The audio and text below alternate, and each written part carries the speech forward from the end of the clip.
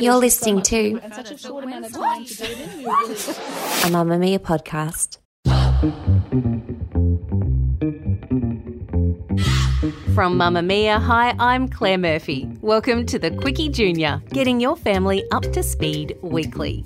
This week, we'll be talking about why heaps of us are catching the flu and consider whether soccer star Sam Kerr is the best Aussie athlete in the world right now. But first, we're going to find out about the Queen's Jubilee and just how much goes into throwing a massive party for royalty.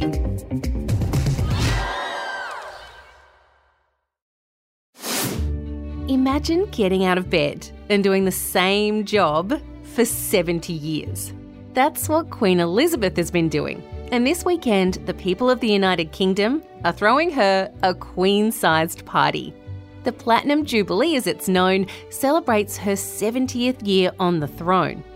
Elizabeth was just 25 years old when she became queen back in February 1952, after her father, King George VI, sadly died in his sleep. She was never meant to be queen at all. Her uncle, King Edward VIII, had given up the throne to marry the woman he loved, passing the crown on to Elizabeth's father, and that left her as the next in line.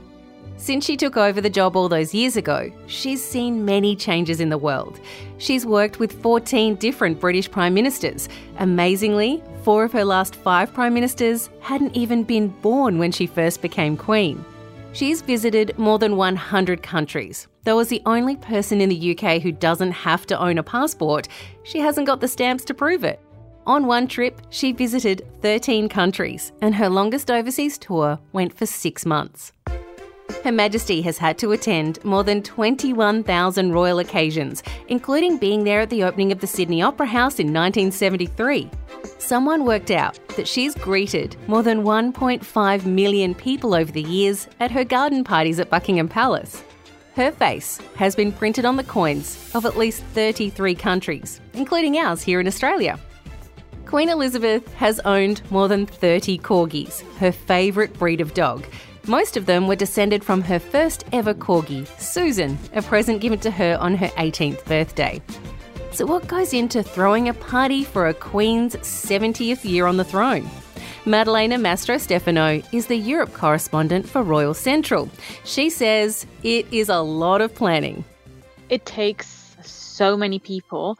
For example, on Sunday the 5th, the whole bank holiday in the UK will conclude with a pageant, and the royal court has actually disclosed that more than 10,000 people will be involved in the pageant, and of those 10,000 people, 6,000 are volunteers. So that figure alone gives an idea of how much planning and how many people it takes to put together a Platinum Jubilee celebration. I heard at that pageant Ed Sheeran is going to be performing, and also that there will be corgi puppets as they tell the story of the Queen's reign. But I understand there's some very big names also going to be involved in the big party that's happening on Saturday night. Absolutely. There will be a giant concert, very much like the one in 2012 when Her Majesty celebrated her Diamond Jubilee. In front of Buckingham Palace, there will be a stage and artists that will include Queen and Adam Lambert, Lord Andrew Lloyd Webber, Sir Elton John, Sir Rod Stewart, Andrea Bocelli, Alicia Keys, Diana Ross.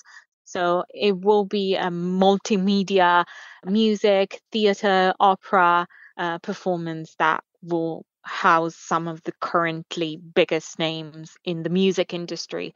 Now, I understand that before that party, one of the Queen's most favourite things will also happen because she'll be off to the races. Yes, the Epsom Derby will take place that afternoon, but we are not actually, the public is not sure if the Queen will indeed attend the races because, let's face it, she's 96 and it will be a very long 4 days. So she will take things one day at a time, and the Epsom Derby is one of the things that she may have to miss if she's feeling too tired. Madalena, is there anyone who can compare to the reign of Queen Elizabeth? Are there other European royals who've celebrated Platinum Jubilees? Is she a standalone in this matter? I think so. I mean, she is still in third place for longest reigning monarch ever.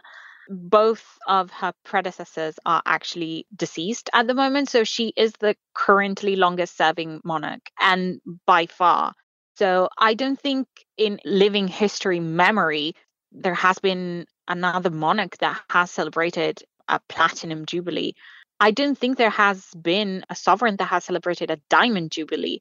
Some monarchs from the northern European monarchies like Denmark and Sweden are getting close to celebrating. Queen Margrethe of Denmark is indeed celebrating this year her golden jubilee, meaning 50 years on the throne, meaning that when she became Queen of Denmark, Queen Elizabeth had already been Queen of the United Kingdom for 20 years already, which is insane to think about. All across the United Kingdom this weekend, there'll be big Jubilee lunches and parties to help celebrate the 70th year of the Queen's service to the Commonwealth. Will you be doing anything special? Our government is. Australia is naming an island on Lake Burley Griffin in Canberra in her honour. From this weekend, it will be known as Queen Elizabeth II Island. Congratulations, Your Majesty.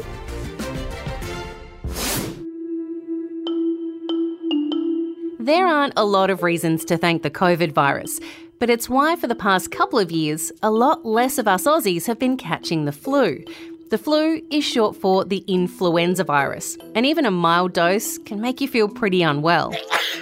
Because of the pandemic, though, we've been isolating ourselves whenever we've felt sick, so people with other diseases haven't been coming into contact with as many other people. And because borders have been closed, no one was travelling as much and spreading around any viruses they might have had. This year is looking a bit different. We aren't in lockdown, we don't have to wear masks all the time, and aren't socially distancing as much as we were. All this makes it a lot easier for the flu virus to pass from person to person. Dr. Brad Mackay is a family doctor in Sydney. He says the flu season has started earlier than usual this year too. We normally have a bit more time to prepare.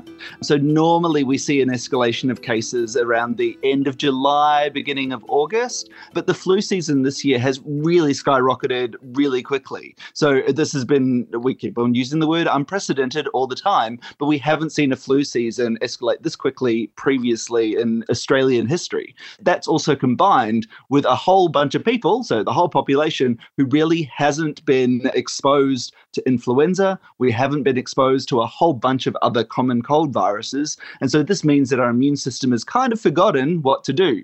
So it's even more important to really get that flu vaccine because otherwise we're very unprepared. Already this year in Australia, we've recorded about 40,000 cases of the flu, way more than the 538 cases that were in the whole of 2021. For most people over the age of 5 and under 65, getting the flu is a week or so of feeling a bit terrible before you recover from it, like Lily, who's 10. She says catching the flu made her feel pretty gross. I felt rubbish when I had the flu. I was coughing so much. I was struggling to breathe. I'd hyperventilate. I felt really sick. I felt really cold and really hot. And I coughed so much that I vomited everywhere in the night. I've had 6 days off school. The flu so much worse than COVID when I had it. I felt so much sicker with the flu. But for some people, it can be more dangerous. So kids under 5, they will typically do pretty terribly with influenza. And those people who are over 65, so right at the other end, they'll also do terrible with influenza as well. People who are Aboriginal or Torres Strait Islanders have another risk factor for having problems with influenza. Pregnant women, also, their immune system is under the pump when you've got a baby on board. The vaccine is essentially free for those groups of people. We kind of want everybody to be immunized so we can reduce the amount of flu because it is going crazy and it is filling up our hospitals at the moment. So why aren't more of us going to get our flu jab if influenza is such a serious disease? Well, some people think it's because you can still catch the flu and get sick even if you've had the vaccine, so they don't think it's worked very well. I think some years people get the flu after having the flu vaccine, and so they think it doesn't work, or else they actually get a common cold and think that they've got influenza, but it's not influenza. We're kind of used to having the vaccine around. So it's like this old family friend, and sometimes we might get a few side effects from it. A lot of people have sort of had the flu and they've survived it. That's great. But yeah, like I think there is an element of complacency. And we've also gone through like a few years where everyone's been told to get COVID vaccines, that everyone's now still forgetting that flu is around and that it can cause problems around the community. So getting the flu jab is the best way to avoid getting yourself and those around you sick this winter. But if you have any worries, speak to your doctor about what's best for you. Sports Wrap brought to you by CommBank. From grassroots to the elite level, CommBank is committed to supporting the game changers in women's sport and creating a brighter future for all. Sport is integral to the health and well-being of all Australians. Whether you're cheering for the star in your home or on the world stage, CommBank is committed to supporting the game changers in sport. CommBank has partnered with women's cricket for 23 years and through its support for Cricket Australia's growing Cricket for Girls Fund has helped create more than 1,500 new teams across Australia. CommBank is also a proud supporter of Football Australia. From the Mini-Roos to the Matildas, they're committed to creating a brighter future for all. To find out more, visit commbank.com.au/sport.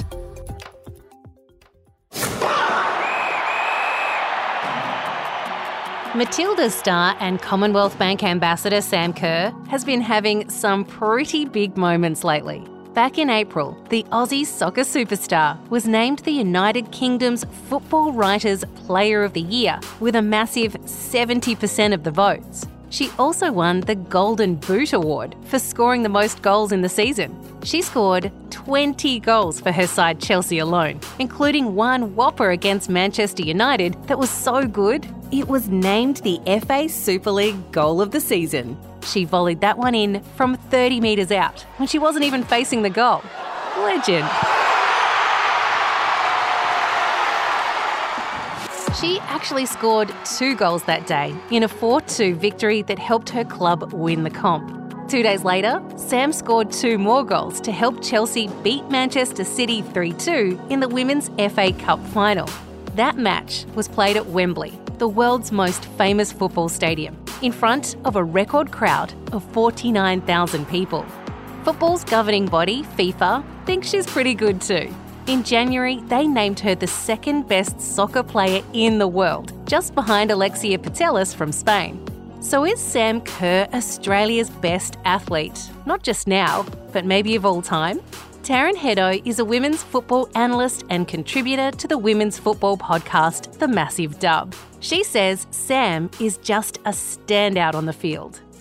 She's just remarkable, isn't she? I mean, you go through her accolades this season, you know, she's WSL Player of the Season, she won the Golden Boot, 32 goals in all competitions, just domestically. That's not even including goals for the Matildas. And, you know, you look at when she scores those goals. So for Chelsea this season, they were in the FA Cup final, the League Cup final, and they also won their league. She scored goals in both of those cup finals and then 2 incredible volleys on the last day of the season against Manchester United, no less, to win them the league. She's a big game player. She steps up. She scores the important goals. She is just a remarkable player in every single way. Does that, you think, make Sam Kerr the best Australian athlete in the world right now? Do you think there's anyone who could even come close to her at this point?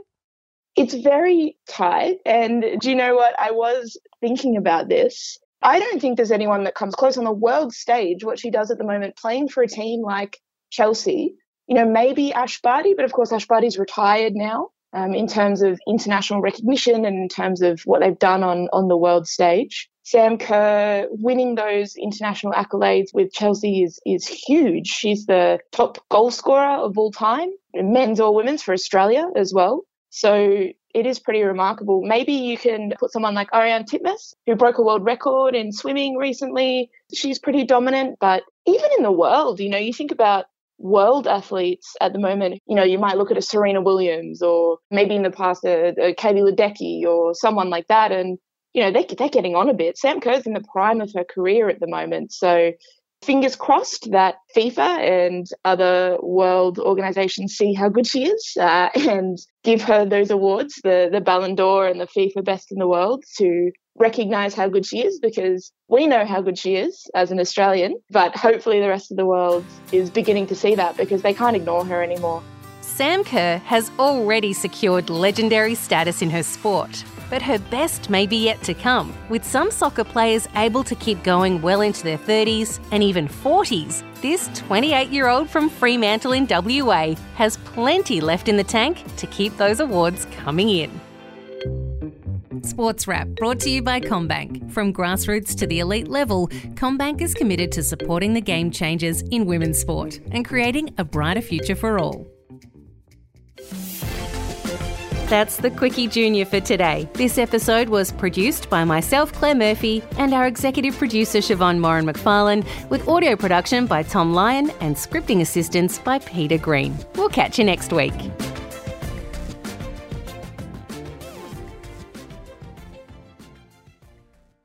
Mamamia acknowledges the traditional owners of the land we have recorded this podcast on, the Gadigal people of the Eora Nation. We pay our respects to their elders, past and present, and extend that respect to all Aboriginal and Torres Strait Islander cultures.